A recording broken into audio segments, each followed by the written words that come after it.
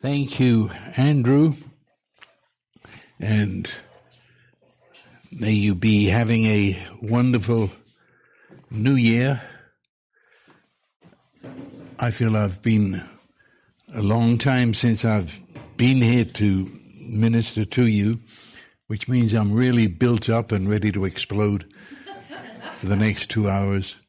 But I want to read to you from Exodus chapter 12. And it uses here the name of God that the Israelites knew in the Old Testament, which roughly translates into English as Yahweh.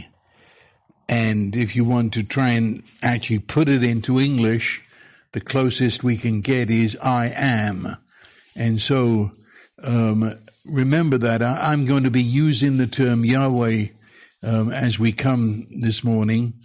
And so in many of your Bibles, it's for reasons known only to God and some men, they translated it Lord.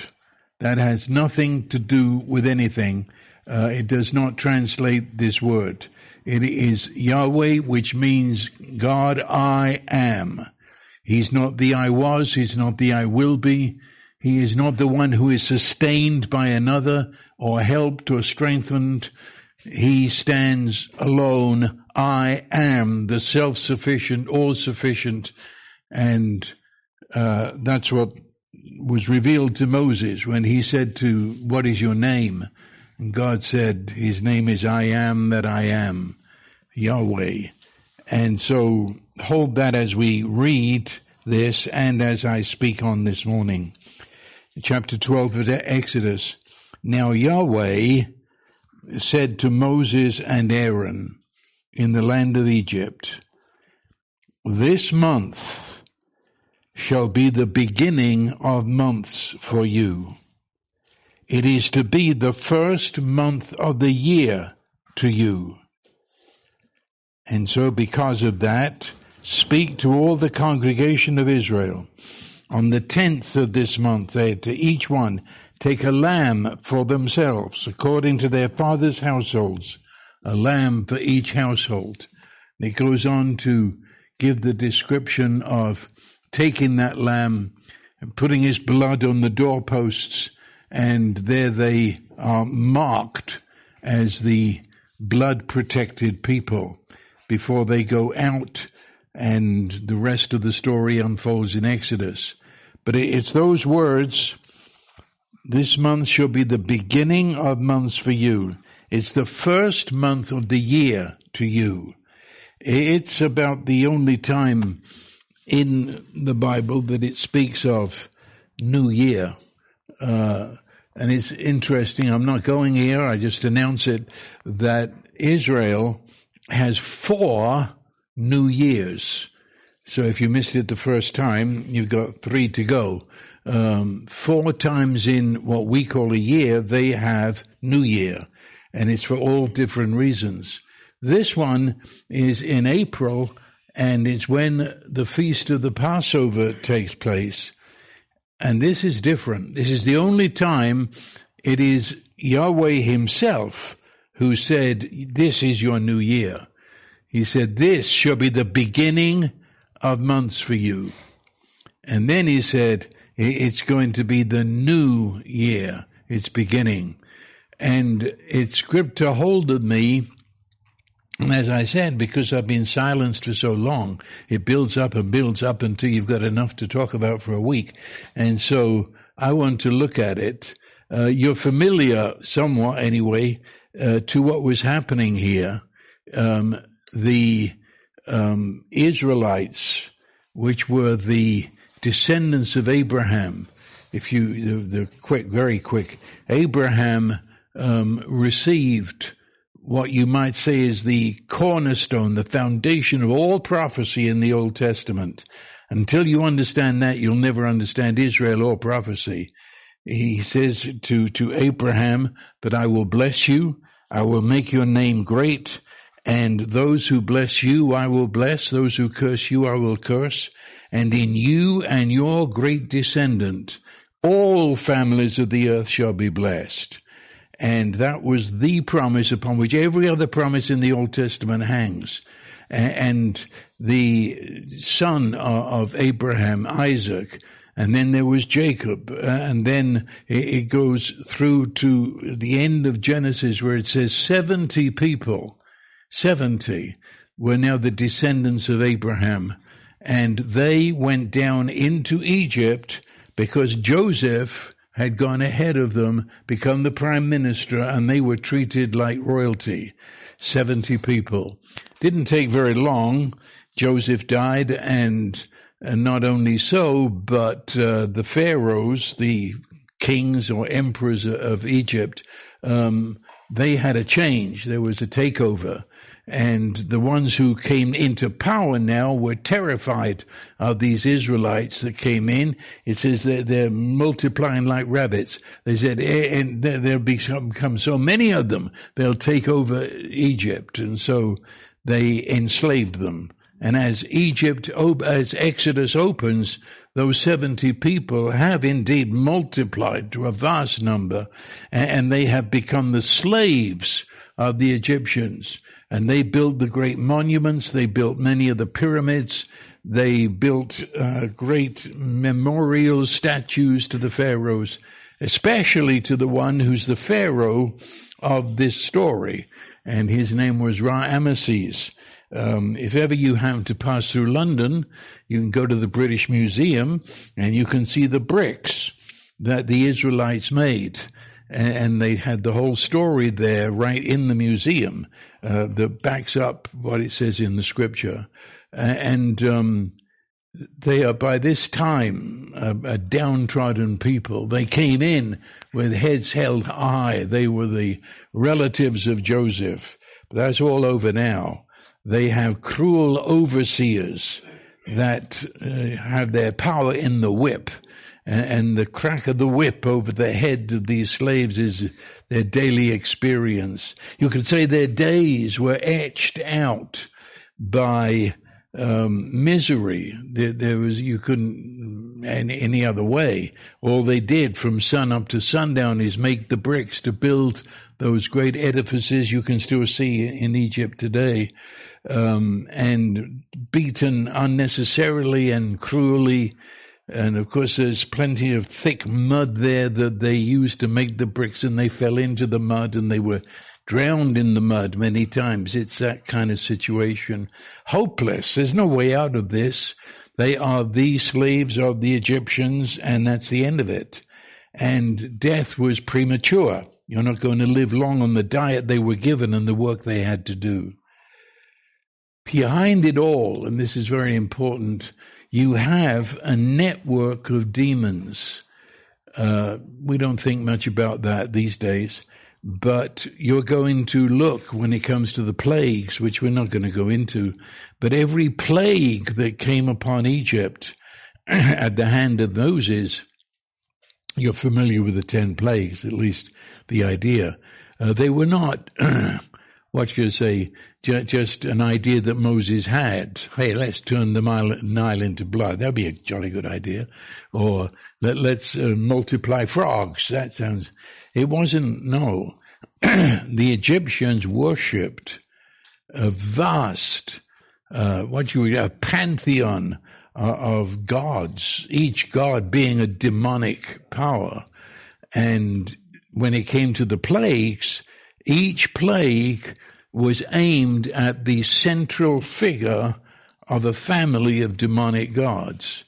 Just to give you an illustration, they worshipped the Nile. I have in my library the liturgical prayer book of the Egyptians from the days of Moses. And they came and I could give you the prayers that they prayed to the river Nile. And they prayed to the Nile because in its overflow in the springtime, that was when their desert was turned into arable land. And so they said, Mother Nile, she feeds us. And the Nile was life. Anything that touched the Nile was looked upon as sacred. Crocodiles, frogs, they were sacred because they came from Mother Nile. And so when the plague at the hand of Moses came from Yahweh, you have this horror that as Pharaoh is doing that liturgy of praise to the river Nile and worshiping the Nile turns into blood, dead blood, until the whole land stunk. The river Nile is now turned into a river of blood, and all the streams that came out of the river Nile, it's blood, blood, blood, dead blood, as if to say, you worship the river as life, I'll show you it's only death, and it's full of dead blood. Frogs. If you trod on a frog, you were executed for treading on a god. So you didn't go frog hunting, because they're gods. They came out of the river Nile. And so, again, Moses said, gods, I'll show you who the real God is. He'll give you more frogs than you can handle. And so he says, frogs in the bedroom, frogs in the kitchen, frogs while you're eating. And remember, if I just tread on one of them, I'm in for execution because my God has gone nuts, and I don't know what to do. You follow me? This was not just a haphazard. We are dealing here with a systematic pulling down of demonic strongholds that held Egypt with chains that were stronger than iron. And also not only Egypt, but the Middle East at that time. So wherever Israel went after this, they met with the gods that had been defeated in Egypt. And it's another story, but it should be at least understood that they were a people not only enslaved by a human slave master, Pharaoh, but they were enslaved by the gods that controlled Pharaoh. And that's where all the plagues were issued, to those demonic gods that controlled Egypt. The Israelites had a vague idea of God. I say vague. What was Israel's Bible? Have you ever thought about that? Their Bible was that promise that was given to Abraham. Period. That's it. Their Bible was a paragraph that said, because they descended from Abraham, and Abraham was the beginning of what God was doing, this new thing, then because of that, they are blessed. And they looked around as they stood there stinking in mud. They don't look very blessed. And their stomach is growling and they don't feel very blessed. But that's the only promise they have, but it's very vague. And who is the God that spoke to Abraham? Well, they called him in Genesis El Shaddai, which for reasons known not to me, I don't know, in your Bibles, it probably translates that as God Almighty. It doesn't mean that at all. Shaddai, in Hebrew, is breasted. And it portrays God as the nourishing mother, actually. It's the breasted one. It's the one who takes children and lets them suck at the breast. And so they looked at their animals and they saw their sheep and their goats and the little ones feeding at the breast. Well, in Hebrew, the breast shad. So they said, that's our God. He's not a woman, he's above that, but he is the one who nourishes us and feeds us. And so they came through with that promise to Abraham and the understanding of God as El Shaddai. But I say again, it was a very, very, I'll say vague. They could not really define too clearly who their God was. They only had this promise that said one day they'll be a free people. That seemed impossible. They would inherit a land. That too was tagged on to the promise to Abraham. A land that flowed with milk and honey, that they had come from at the invitation of Joseph all those years before.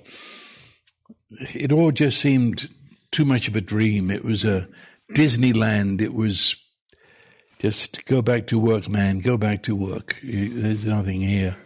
And into that situation comes Moses. Moses, now that's a story by itself. That would take 2 hours to tell. The wonder that Moses, whose father worked in those slime pits, whose mother was in one of those wretched little hovels that they called home, but he had been raised in the royal palace.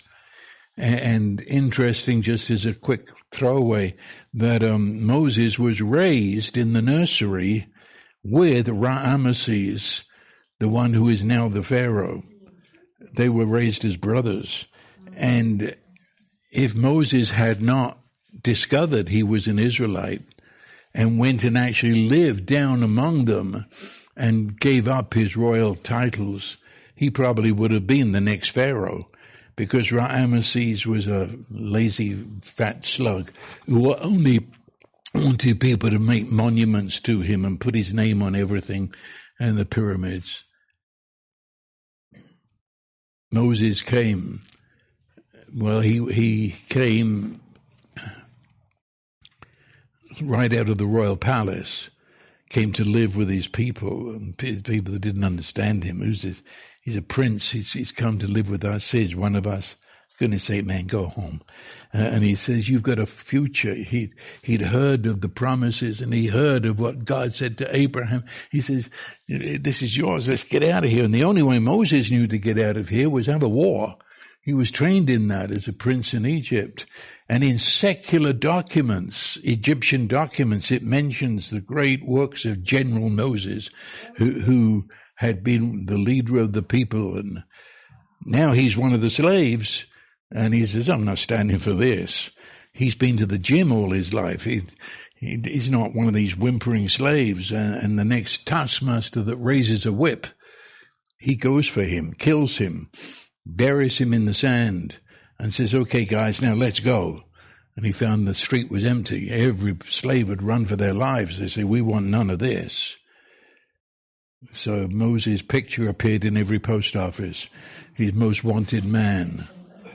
And he runs for his life, runs out into the vast wilderness at the Sinai Desert. That's another story.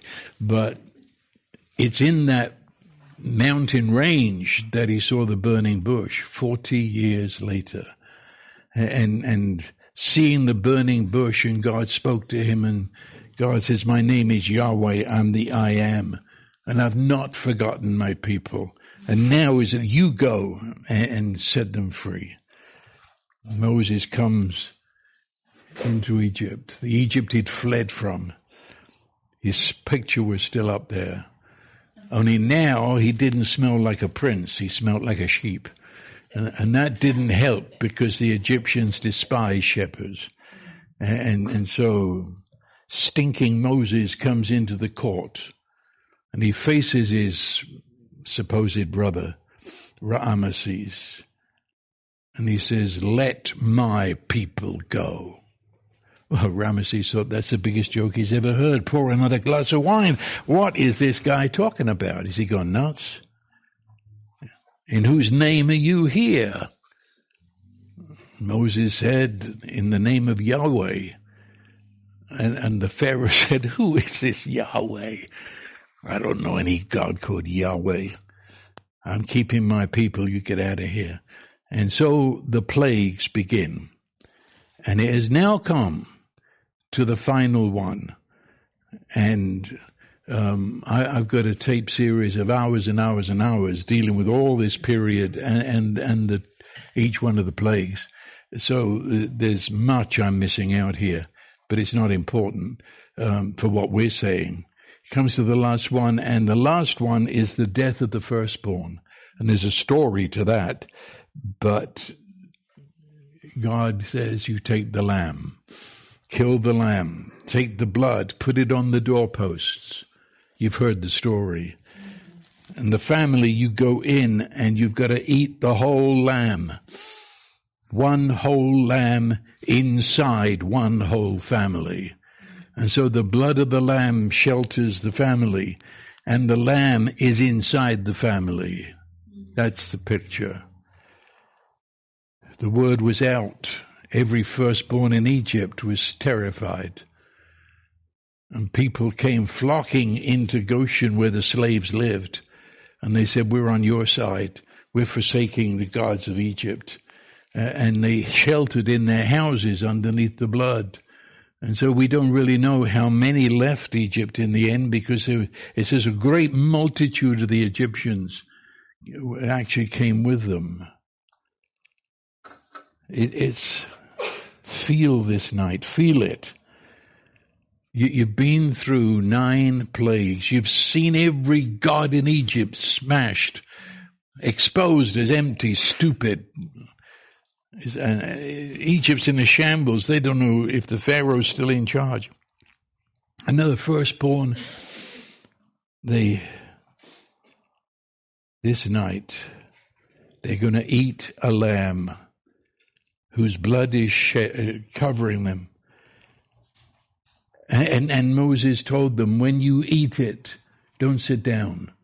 You've got to stand at the table, your sturdy shoes on, your best clothes that you can get for going on a long trip, the staff in your hand, eat with one hand. Your suitcases at the door ready to go, because we're going tonight. We're leaving. And when we do, we won't have many minutes. So you stand at the table, eating, watching, ready, listening. We're getting out of here. Dressed, ready to leave before the sun rose in the morning. To walk boldly away and say, Pharaoh, forget it, we're gone. Well, they didn't have to say that, because at midnight, the firstborns of Egypt died, including the firstborn prince of Egypt. And Ramesses called for Moses and said, get out of here. I never want to see you again. Get out of here. Take all your people with you. I'll never see you. And so it was Pharaoh himself who ejected all the slaves and said, get out of here. And they got. But as they are going, Yahweh says, this night, this day is the beginning of days. Interesting. I say it's the only time keeping a new year, New Year's Eve, where they're standing dressed and ready to go. It's the only time in the Bible we reference this. He said this is the beginning. It's a new year, but in a new way. It's a new beginning. Everything that's happened here in the last months, every plague, every sign, every wonder that you've seen, and we're going out of here and you haven't seen anything yet. You're going to see the Red Sea part. You're going to walk on the mud at the bottom of the sea. You're going to see manna falling out of the sky every night. Water is going to shoot out of rocks.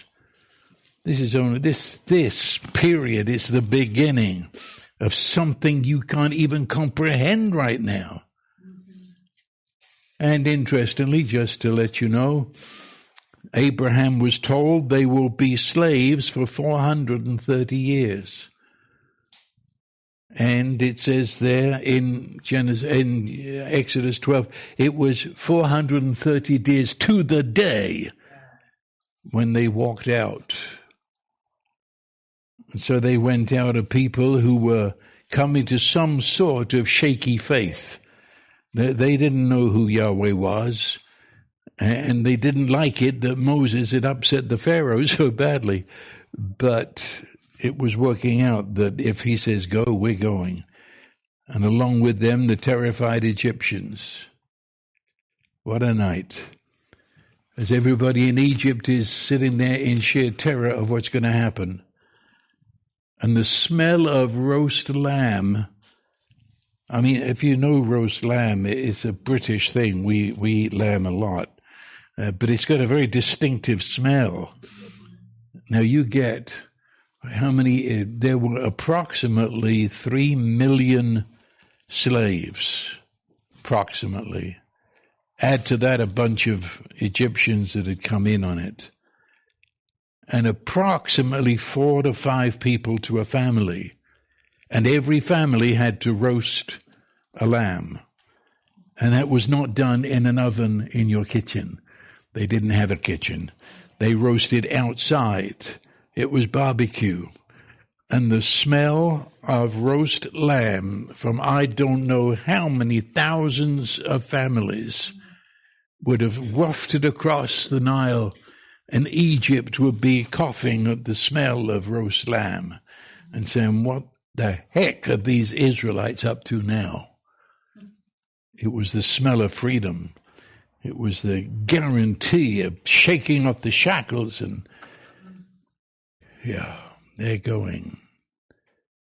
It's an amazing story, especially when there's so much about it you can prove is true. Not that we'd need that to be amazed by it, but it is. God has invested himself in slaves, and the Egyptians looked at a slave as a nothing, not a person. A slave was the same. It went under the category. You've got so many sheep, you've got so many goats, you've got so many slaves. And God invested himself. He answered Pharaoh's sneer. Who is Yahweh? Okay, I'll show you who Yahweh is. And he invested himself publicly with the slaves until the non-slave population was begging at the slaves' door that they could come and join them. This is the story of covenant love.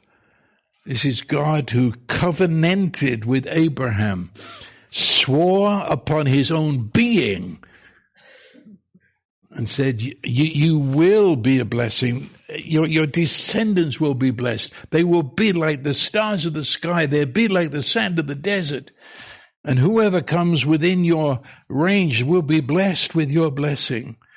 And there's one coming, one of your descendants, and through that one, all families of the earth shall be blessed. This isn't just for Israel. This is for every person on the planet. What a night when the great wheels of God's fulfilling his purpose have really begun. It began with the first entrance of Moses to the court of Pharaoh, but now it's well on its way. Tonight we're leaving. And in this, and this is the most important thing, this is the beginning of months. It's the beginning of days. It's the first month of your year for the rest of your life. But more than that, it's the first. It's the beginning. Beginning. Beginning. That's a point of origin. Something is beginning. It wasn't there before. It's fresh. An older English would be Genesis. This is the Genesis. It's just been in somebody's head before, but now it's coming. You see, when they would leave and say this is the beginning, they wouldn't look back to it as a distant, remote, dust-covered past, some obsolete information that Abraham was told this and we had these plagues and we got out. No, this is the beginning. Feel it. This thing is alive. This thing's going to have children. This is the beginning.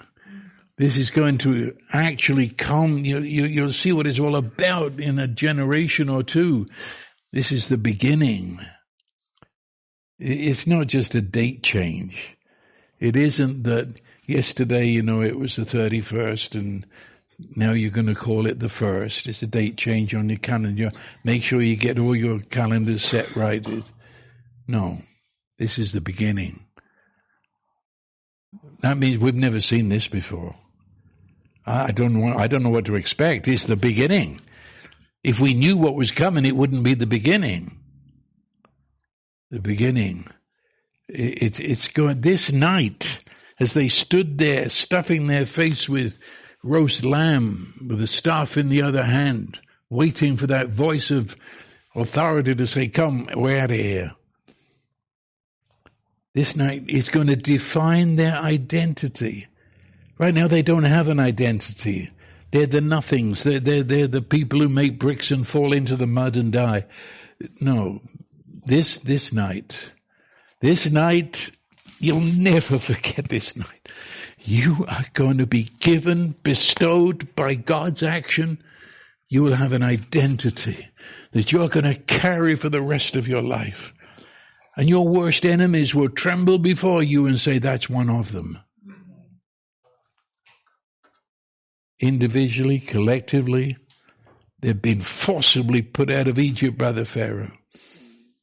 They've been delivered, and Pharaoh came to that conclusion because of wonders performed by the Holy Spirit and by the presence of their covenant-keeping God, who was the active force. He led them out of Egypt.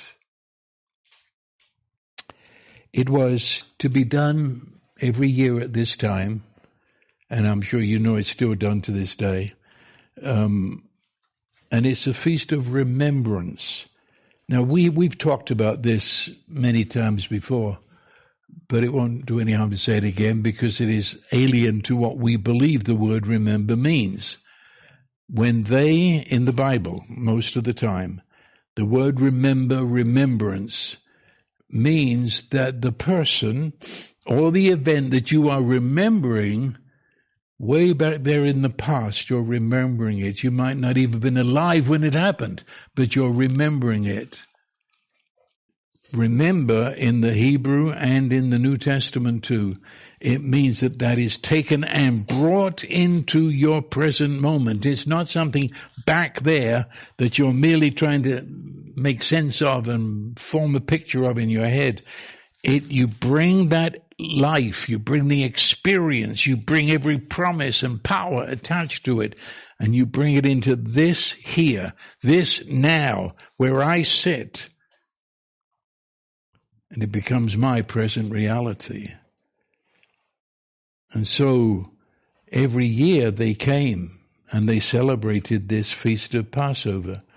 And it wasn't just a boring recitation of time past. It wasn't even like fireworks on the 4th of July to remember something at the beginning of this country. No. Passover is not that.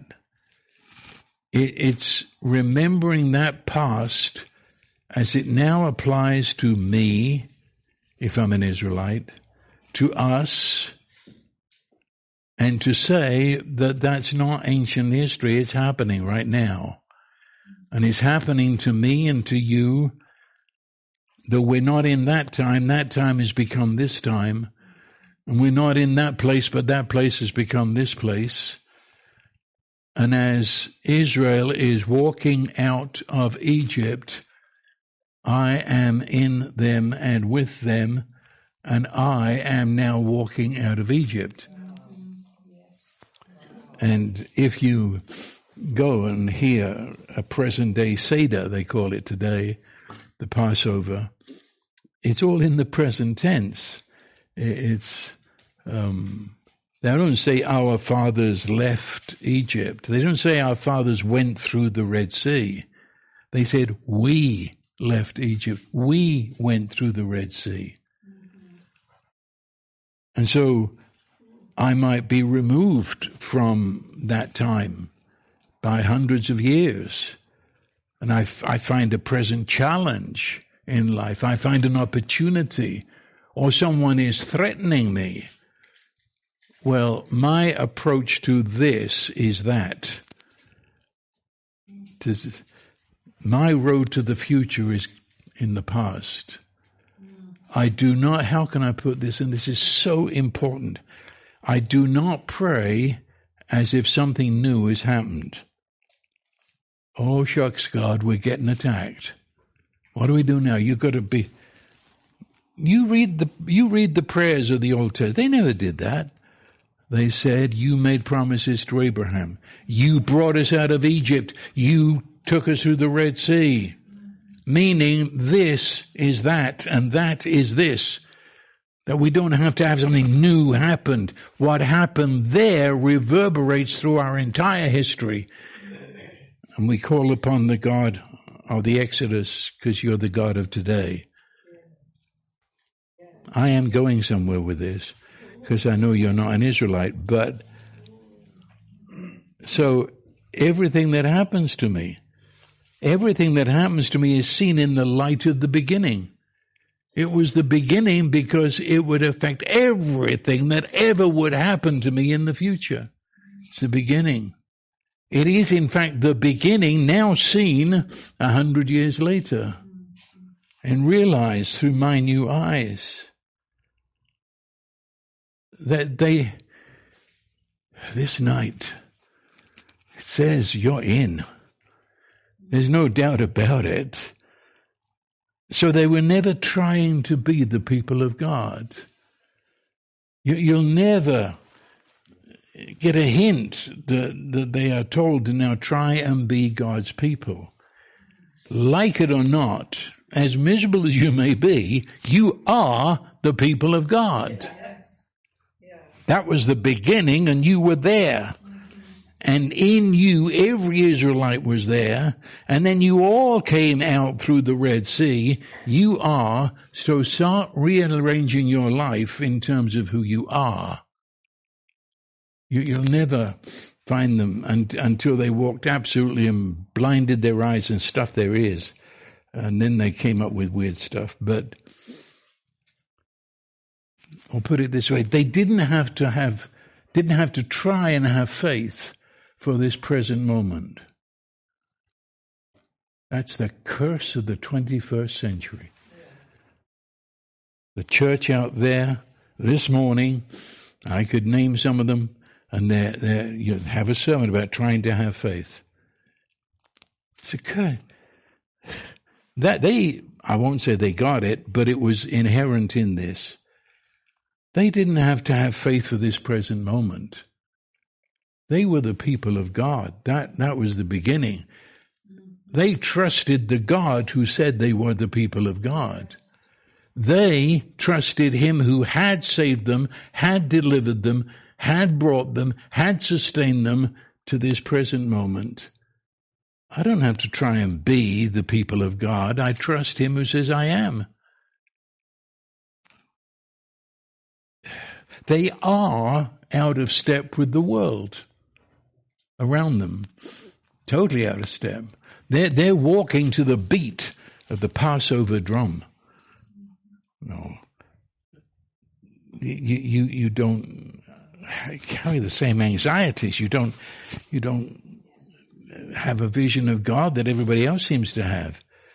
No, we don't, because we are those who came out that night that defined us forever. That is our God. And that is where we stand in relation to that God. It was not only a meal that remembered, it was a covenant meal. And the covenant meal always has to be remembered.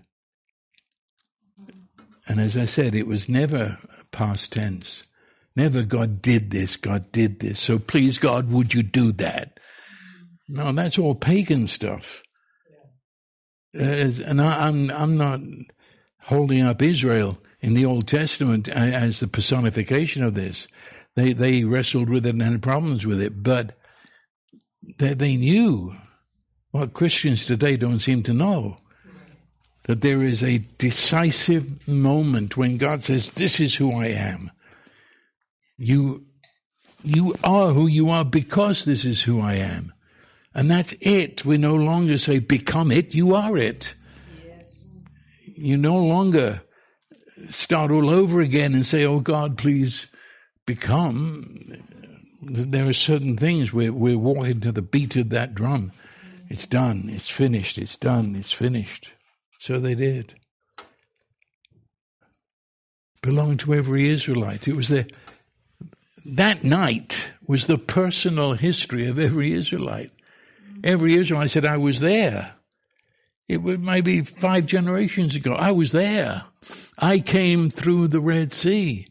I was in Israel, in the God who led us out. It's my Genesis. This is where I originated. This is where I start. So that feast every year, the Passover, was not to now try and become, one more time, let's have a New Year's resolution. Let's, turn over a new leaf. All those utterly pagan statements that persons make, that the Passover says, no, we're not turning over a new, this isn't a second chance. This is stating this is who you are. So reset your mind to be in accord with what this feast is saying. Do you understand? Reset is, you've begun to think like a pagan. Well, when we get to the Passover, sit down there and understand you're no pagan. You came through that night, and that night has defined you. You see your entire life in the light of the beginning. You could say that night was the portal through which every Israelite passed. To be an Israelite meant we came through that night. So how do I imagine myself? I go back through the portal. I cannot think of myself as an Israelite. I cannot think of myself apart from standing at that table, eating lamb and ready to go. That's me. Who am I? I'm the person who went through the Red Sea. God took me through. That's who I am. Who are you? I'm a person that went out every morning and picked up manna from the desert floor because my God wouldn't let me starve. It's how they thought of themselves. Can you comprehend that? It's very important. It's a message of the whole Bible, actually.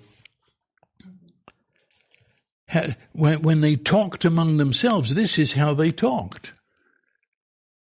In the we were, therefore we are. And when we talk about you, that's how we talk about you. You're one of us who came through that. And when we look at the day's events, whether it be a challenge, an opportunity, or a threat, that's how we look about it. That doesn't come to us as individuals. It comes to us who is one with the God who brought us through the Red Sea. So, they carried inside them, as a people, they had a personal history of defeating the demonic forces that controlled the Middle East. I mean, essentially, they sat and watched it. They had in fact, they had nothing to do with it. They stayed in their houses and watched while God did it. But they come out, that was our history. So whenever you meet the demonic forces in the Middle East, watch out. You know one of those people has arrived. They defeated you in Egypt. Watch out. These people don't believe anything's impossible. They walk through the Red Sea. Huh. Do you understand me? You're just stunned to silence. I'm serious. This is what it's all about. The Passover was a resetting. It was a re-knowing of myself. Beginning. It meant, in a sense, I don't know where we're going. All I know is this was the beginning. And if that's the beginning, where are we going? I remember when I lived in Canada, October time, most of the time, you get your first snowfall.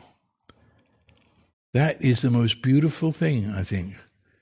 It lasts about 5 minutes. You look out in the early morning at this crisp white snow, And it goes on to the horizon. And of course, very quickly, it would turn into black slush as the cars and the people. But and at that time, you would go to the mailbox and you'd leave behind you that footprints in the white, crisp snow. I often think you face the beginning and you look out and there's this white wonder. And whatever you do, you're making the imprint. You're creating a future. Only these people were creating a future. Their imprint was of everything that happened on that night. And certainly for them, eye has not seen and ear has not heard. If that's the beginning, I can't imagine what the end. They were as dead to Egypt as that lamb was that had died for them. They were dead to the place. They're never going back there again. They were dead to the power. Egypt can't touch them again. They're dead to the mind and the thinking of Egypt. And every time they go wrong, it's because they forgot that and started thinking like an Egyptian. Like 10 spies who were terrified of the giants. Caleb and Joshua were there that night, and they got the message. And that's why I know in saying this is what it was intended. We have people in the Old Testament that got this.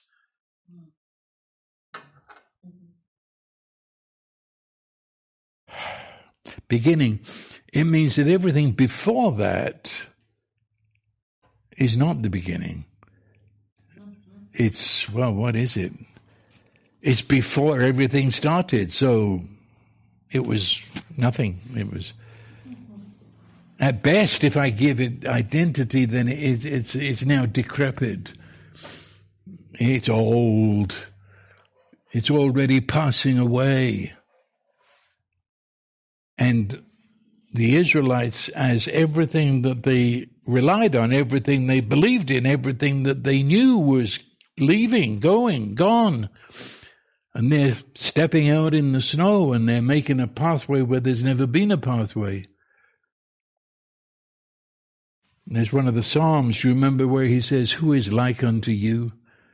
Speaking to God, he said, who is like unto you among the gods? That is, among all the demon powers that call themselves God. Is there one that even compares to you? Who is like unto you? And they're discovering that they've got no textbook, you see. They've never been this way before. They don't know who this God is except what Moses told them. And they're learning. And so they're growing in their trust in this God who looks after them. They're growing in knowing who they are.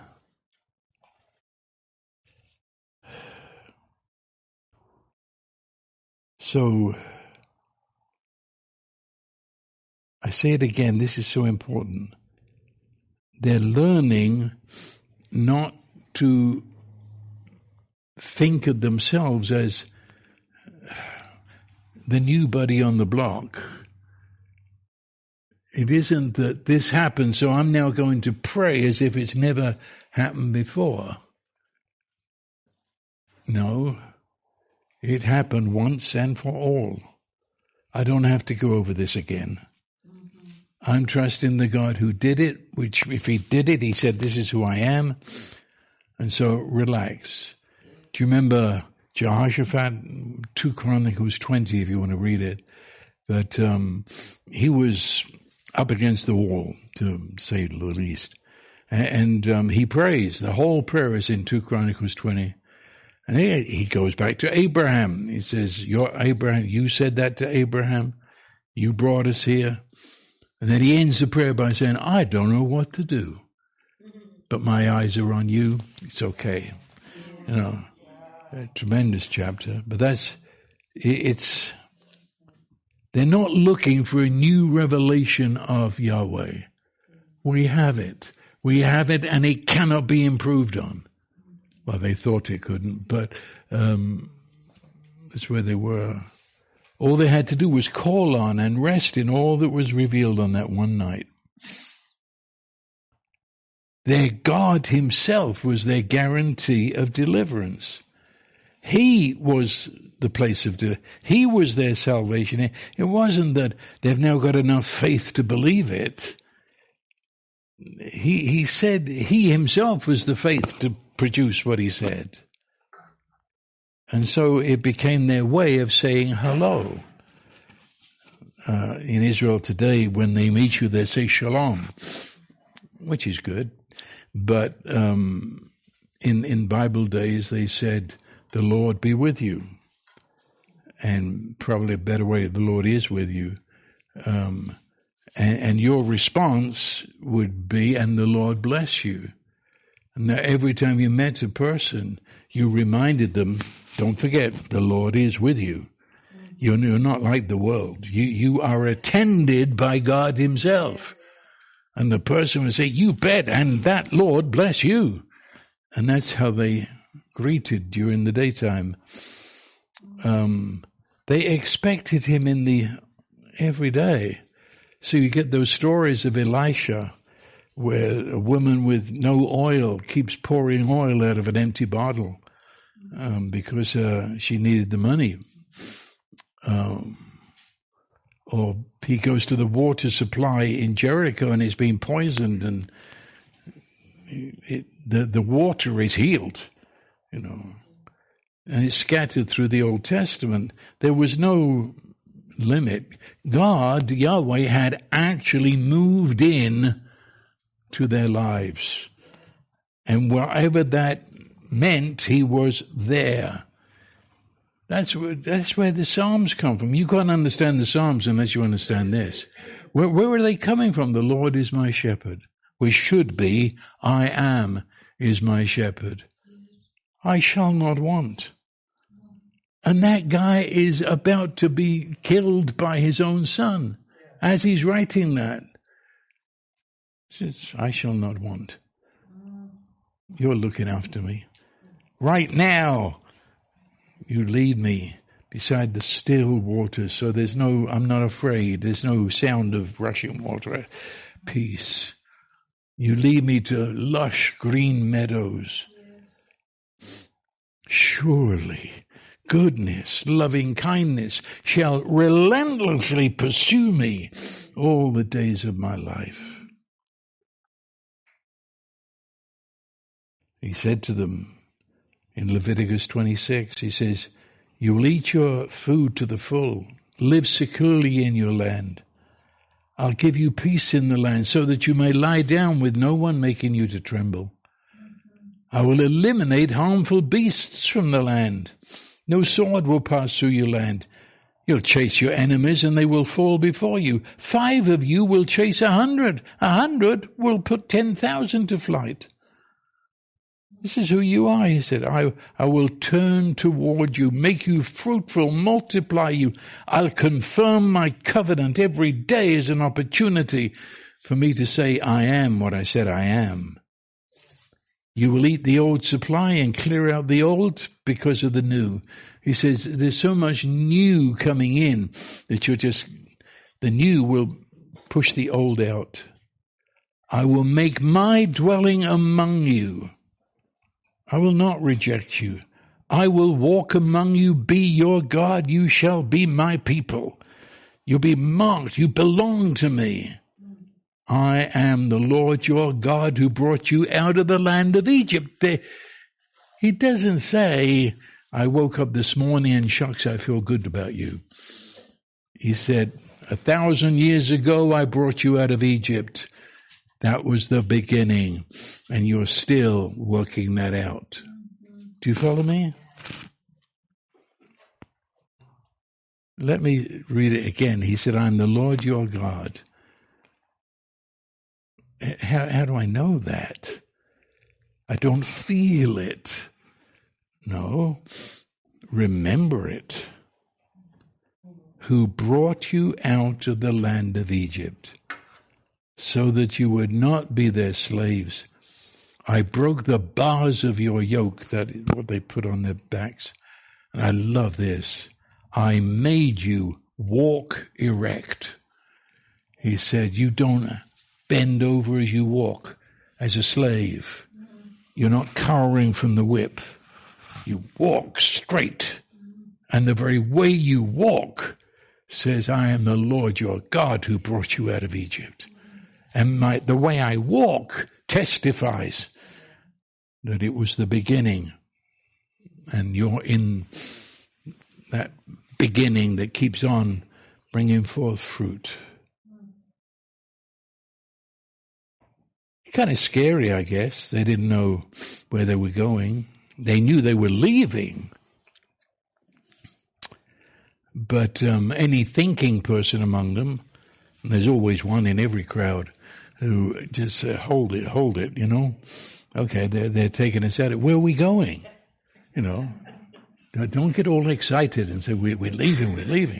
Where are we going? I mean, we've got all this information. How do we translate it into everyday life? We're leaving. How are we going to escape the Egyptians? Ever thought about that? Tomorrow was promise. It was potential. But it was waiting, cautious, because you're going into the absolute unknown. It was a new life that was beckoning to them in the night. And it was an excitement mixed with fear. Or they knew it would never be the same again. That's about all I can promise anybody, you know. Yeah. When I have yielded to the realities, the only realities that are true in Christ, I've no idea what's going to happen, except it will never be the same again. It would never be the same all over again.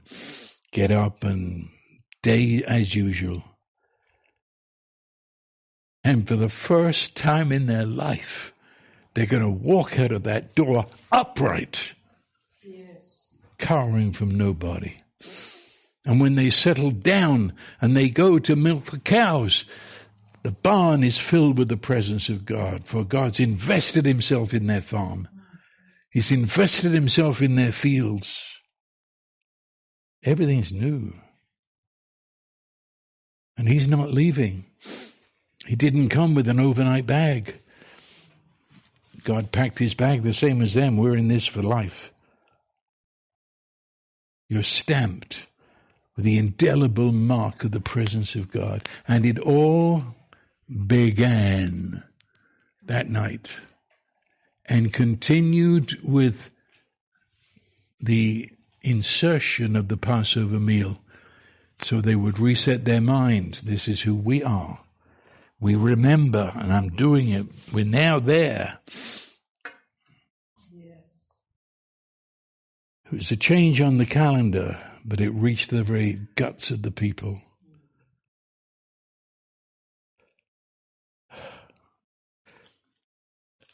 They were known for that. As I said, their enemies knew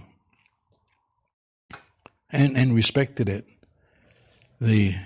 Joshua led the people finally into the land of Canaan, as promised. And Joshua sent 2 spies out. He wasn't fool enough to send another 12 out. He sent 2, go see, lie of the land. And they go and they stay with Rahab, if you remember that story. And the soldiers are coming to look for them. And so she hides them up on the roof.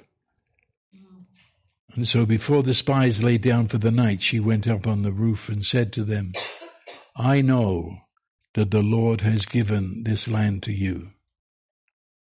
Oh.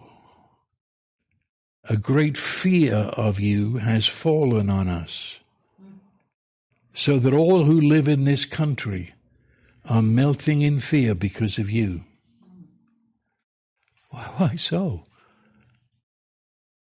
We have heard how the Lord dried up the water of the Red Sea when you came out of Egypt. That was a generation before. That was 40 years later. And they're still scared spitless. Their hearts are melting for fear. And they're saying, we're not going to mess with you. We know God is with you. We know he's giving you this land. Don't touch us. You know, it's... When we heard of it, our hearts melted. Everyone's courage failed because of you. For the Lord your God is God in heaven above and on the earth below. That's Old Testament. That's Israel.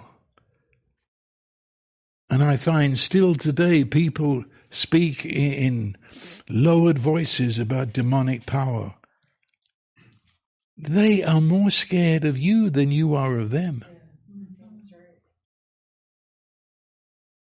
I could tell you stories about that, but I won't.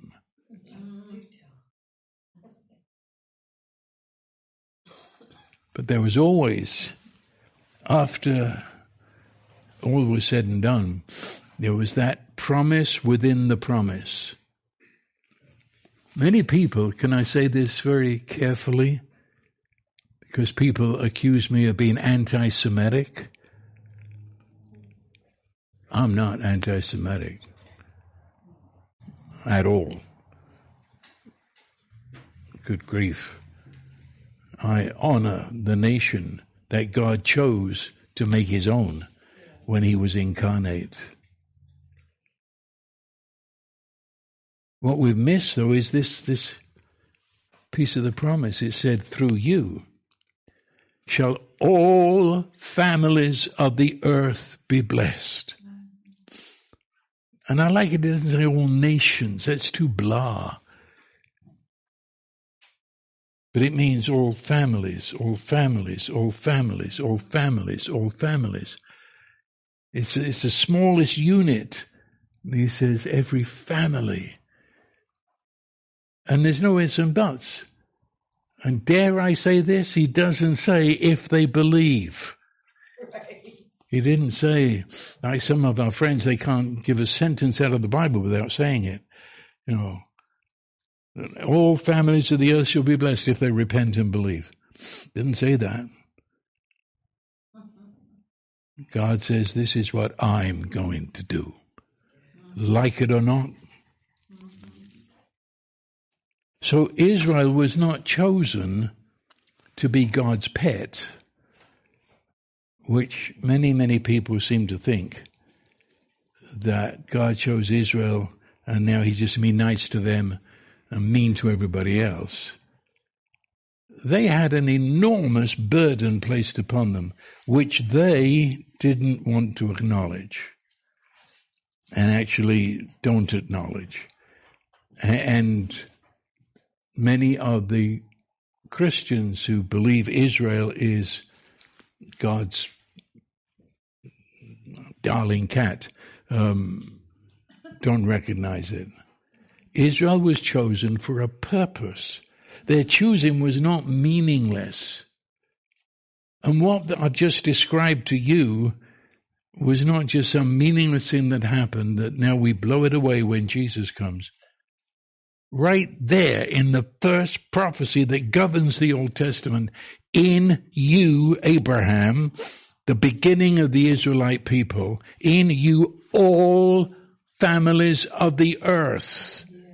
It takes in every nation on earth, every person who's ever had a mother and father. All families of the earth shall be blessed. And the New Testament defines for us what blessed is. In Galatians, it says that the blessing of Abraham is when Jesus filled us with the Holy Spirit in his ascension. And that's not for an elite. It says, I will pour my spirit upon all flesh. This isn't for some elite group. He says the Holy Spirit is poured out upon humankind. And that's the blessing of Abraham. Finally, we know what it is. But now think about it. Jesus, we know he is God, creator, who becomes flesh. He takes our humanity to him. He becomes a genuine human being. And yet, when I meet him, I don't see schizophrenic. I see that the human has become one with the divine. Okay. Do you realize that human that Jesus became was an Israelite? Have you ever thought about it? We say God became flesh. That flesh was Israeli. Mm-hmm. And it was of the tribe of Judah. So you could absolutely say Jesus was an Israelite, specifically a Jew. What's it saying? Abraham, you've got your descendant. In the temple of that day, it was recorded. And Jesus went directly back to Abraham in his genealogy. He is the descendant of Abraham, through whom all families of the earth shall be blessed. Israel had done its job. Unwittingly kicking, but it has given to the world that night when a baby's cry pierced the fields of Bethlehem. Every promise of the Old Testament was fulfilled in gynecology. A baby was born. And that baby, descendant from Abraham, through him all nations. A Jew is going to bring the blessing of Abraham to every Gentile family. And the Jew at that point should... Look, if someone told me that God incarnate was an Englishman, how would you feel? I would say for certain, then that's the end of the English race. If my race has not become God incarnate on earth, we're no longer talking about it in the same way. At least I don't think you would. God became an Israelite? What does that mean, for goodness sake? Are you going to go back and start fooling around with the promises of the Old Testament and saying they haven't been fulfilled yet? Are you daft? God became human, specifically Israelite. Why? To sum up everything since that night and say, I'm here. Instead, he came unto his own, and his own received him not. Jesus is, I know I'm going to get whipped for this, but Jesus is the final Israelite. They've done their job. Retire with honor. We honor the nation that gave us the Christ. But let that nation know all of their hopes and all of their promises now come through him. Yes. You can't say, well, we're waiting for something more. More?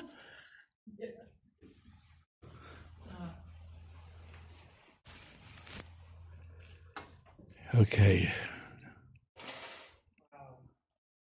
That last Israelite who shall now bring to us everything God had said in the Old Testament. At the Passover. Of all times, he could have done it any time he wanted. but he chose to sit on a rooftop in Jerusalem with 12 plus of his intimate disciples. And they were eating the lamb of the Passover. And into that feast he wove another story. And he took bread and he broke it and he said, "This is my body which is given to you." And he'd already said in John 6, "Eat my flesh, drink my blood." And he took the cup of wine and he said, "This cup is my blood of the new covenant." The new covenant. The new covenant. That beginning has brought us to a new beginning that was beyond anything that old beginning could have imagined. Because this Israelite, Jesus, is God in our humanity, and therefore that Israelite equals the entire human race. Colossians 1 says that in him all things, all persons hold together. Everyone has had the most intimate relationship with Jesus from before they were born. They wouldn't be here but for him. He holds us together. He's not only the creative word, he's a sustaining word. Yes. And now he who equals everyone institutes this meal that says, "I'm giving myself to you." And he says, the new way of this new thing is love one another as I have loved you. By this shall all men know you are my disciples. And the covenant meal of the Eucharist. And then he says, and the Holy Spirit shall come. And when the Holy Spirit comes, you'll understand all of this. And that night, a night again, we, the human race, joined to him, who is fulfilling every prophecy made to Israel, by including us. We went out that night, and when he entered his sufferings, we were there. And not just there, but we were part of the giving of our sin and rottenness and wickedness and brokenness to him. The Lord laid on him the iniquity of us all at the hands of wicked men. And we were there. We co-suffered with him. When he died on the cross, we died with him. And Paul says it as if it was common knowledge. I was crucified with Christ. Romans 6 spells it out. That we were in the likeness of his death. Co-crucified. When Jesus was laid in the tomb, we, the human race, was laid in the tomb with him. And when Jesus rose, we rose in the likeness of his resurrection. We. And that is not obsolete old history. It is the remembrance. And the remembrance that takes place in the meal of the new covenant. Yes. And as we take of this meal, like the Israelite who came out of Egypt and forever defined by they came out of Egypt, so we now partake of the bread and the wine, and we are forever defined as persons. We were crucified with Christ. Done deal. We rose again. We ascended. We are seated with Christ in heavenly places, and He has given to us His Spirit. Done, finished, over. That's who we are. Our faith is not something I invented as a personal, well, not only personal, private, individualistic. You know, and I'm not making fun of people now because I know where they're coming from, and I'm just trying to clarify things.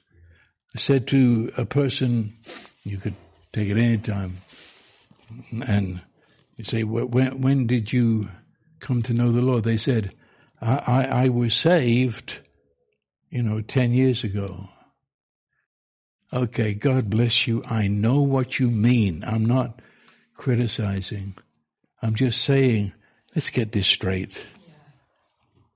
That's like an Israelite saying that I have a private relationship with God about 10 years ago.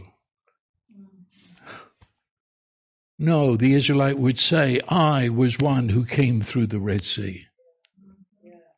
10 years ago is when you woke up to realize that you were in Christ. 10 years ago, you woke up to realize that you were co-crucified with Him and you were buried with Him, and that you are now a totally transformed person in His likeness. Spirit lives in you. Do you understand what I'm saying here? Who saved you? Israel. How did you get out of Egypt? The Lord brought us out with mighty signs and wonders. Cheryl, Clint, how did you get to where you are?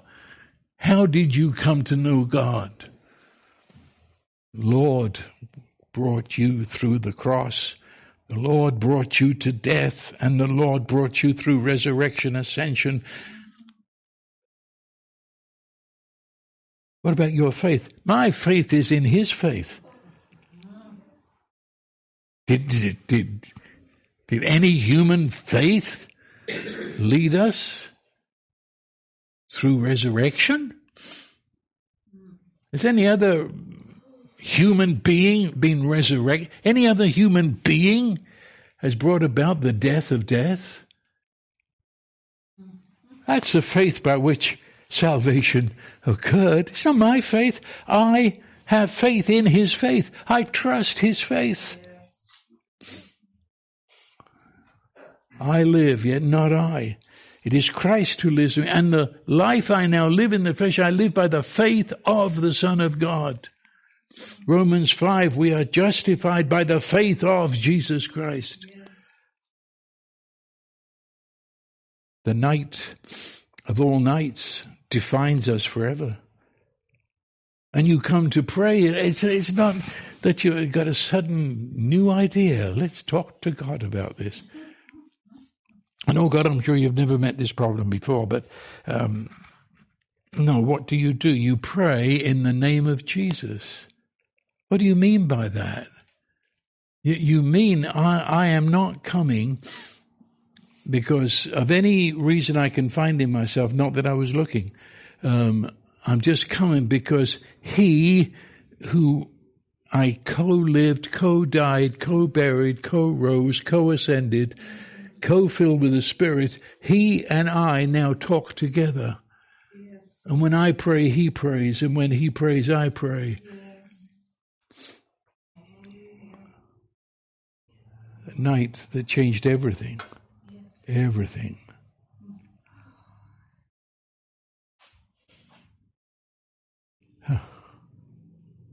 So in His resurrection, He becomes the ultimate beginning. You could say, I suppose, at the resurrection, shout it throughout the whole of the earth, Happy New Year.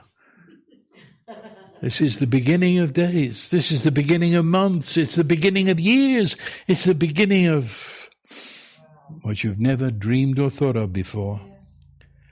And every human being in him, so they walked through that in him. And we enjoy that at metanoia, when the Holy Spirit opens our eyes and we see what we'd never seen before. Now, here's an interesting thing. There's 2 verses in Revelation that sum it up. See if you hear what I see. Revelation 1:17, John, the writer of Revelation, says, When I saw him, Jesus, I fell at his feet like a dead man. He placed his right hand on me, saying, Do not be afraid. I am the first and the last, the living one. I was dead. Behold, I am alive forevermore. I have the keys of death and Hades. Revelation 22, verse 12. Behold, Jesus again speaking, Behold, I am coming soon. My reward is with me. I will give to everyone according to what he has done. I am the Alpha and Omega, the first and the last, the beginning and the end. Jesus said in his resurrection, first and last, Alpha, Omega, first and last again, the beginning and the end. That actually, the first part of that, without going into any details, that translation is not the best. Behold, I'm coming soon. Anytime people today, Christians, and they hear the word coming, they say it's got to be the second coming, which is very poor Bible exegesis. It's the word parousia, which means in the presence of. You and I now enjoy parousia. We're in the presence of each other. And it's presence alive. If you go to Greece today and you go in a big hotel, you know, the messages to the firemen, if there's a fire, they give messages to the firemen. This is where the electric plug is. This is, well, because it's in Greek. And it says, big red letters, parousia, with an arrow pointing to the electric plug. Meaning, firemen, this will be a live plug in the state of a fire. Parousia. That's that. Jesus said, behold, I am coming. Parousia. What are they saying? Parousia is saying in Greece, in this hotel, electricity is present. Parousia is present. It's here. Plug in. It's alive. So I don't believe this is speaking about the second coming. This is saying he's always coming to us. He says, behold, I come quickly. Sure, I don't have to have a notice to say he'll get you an appointment in 6 weeks. Behold, I come. I am always, my presence is, I'm coming. Yes. Quickly. I'm here for you. And his reward is always with him. Now, our translation says, my reward is with me and I will give to everyone according to what he has done. What kind of Bible is that? Well, that's a bad translation. What it says, his reward is always with him, always in accord with his finished work. He comes to you to reward you, not with what you've done, but with what he did. Yes. And he said, I am quick to come. And why is that so? Because I am the beginning. I am the end. I'm not merely rescuing you out of Egypt. I'm taking you out of the powers of darkness and setting you at my right hand. Well,